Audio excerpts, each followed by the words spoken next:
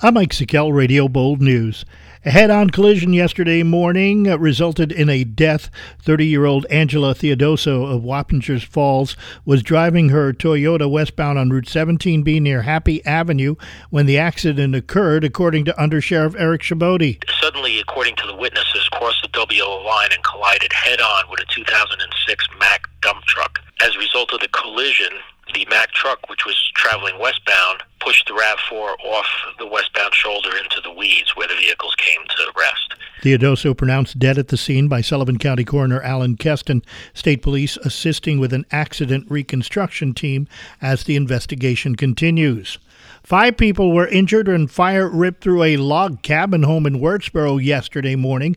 Fire Chief Dustin Graham, speaking to Mid-Hudson News, reported that the blaze on the Gunnar Falls Road was a difficult one to extinguish. All 4 corners of the building were fully involved. It's hot enough where there's cars parked over 100 feet away that are melted. They have melted under. So it was a hot fire. It was very hot. The 2 seriously burned victims airlifted to Westchester Medical Center. The care center at Sunset Lake has been slowly reinstating select services.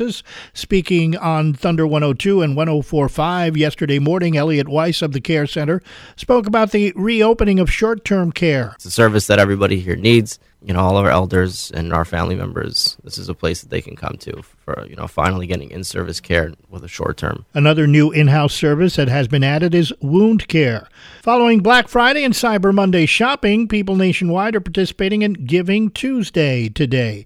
Locally, the Community Foundation of Sullivan and Orange supports a number of organizations and encourages everyone to support their favorite cause, according to Nicole Feller-Lee of the foundation. We at the Community Foundation have nearly 400 component funds, and they count on the generosity of donors, starting on Giving Tuesday and really throughout the holiday season. You can donate online at cfosny.org.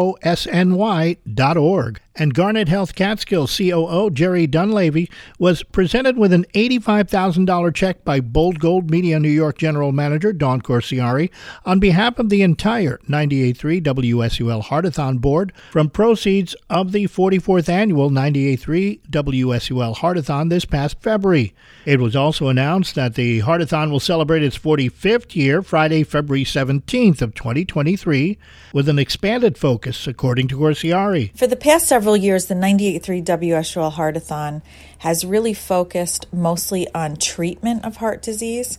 We decided that for our 45th year, we wanted to expand our efforts so that we can also focus on education and prevention. Along with continuing work with Garnet Health Medical Center Catskills, additional partners include SUNY Sullivan, A Single Bite, and Sullivan 180. That's what's happening. I'm Mike Sikel, Radio Bold News.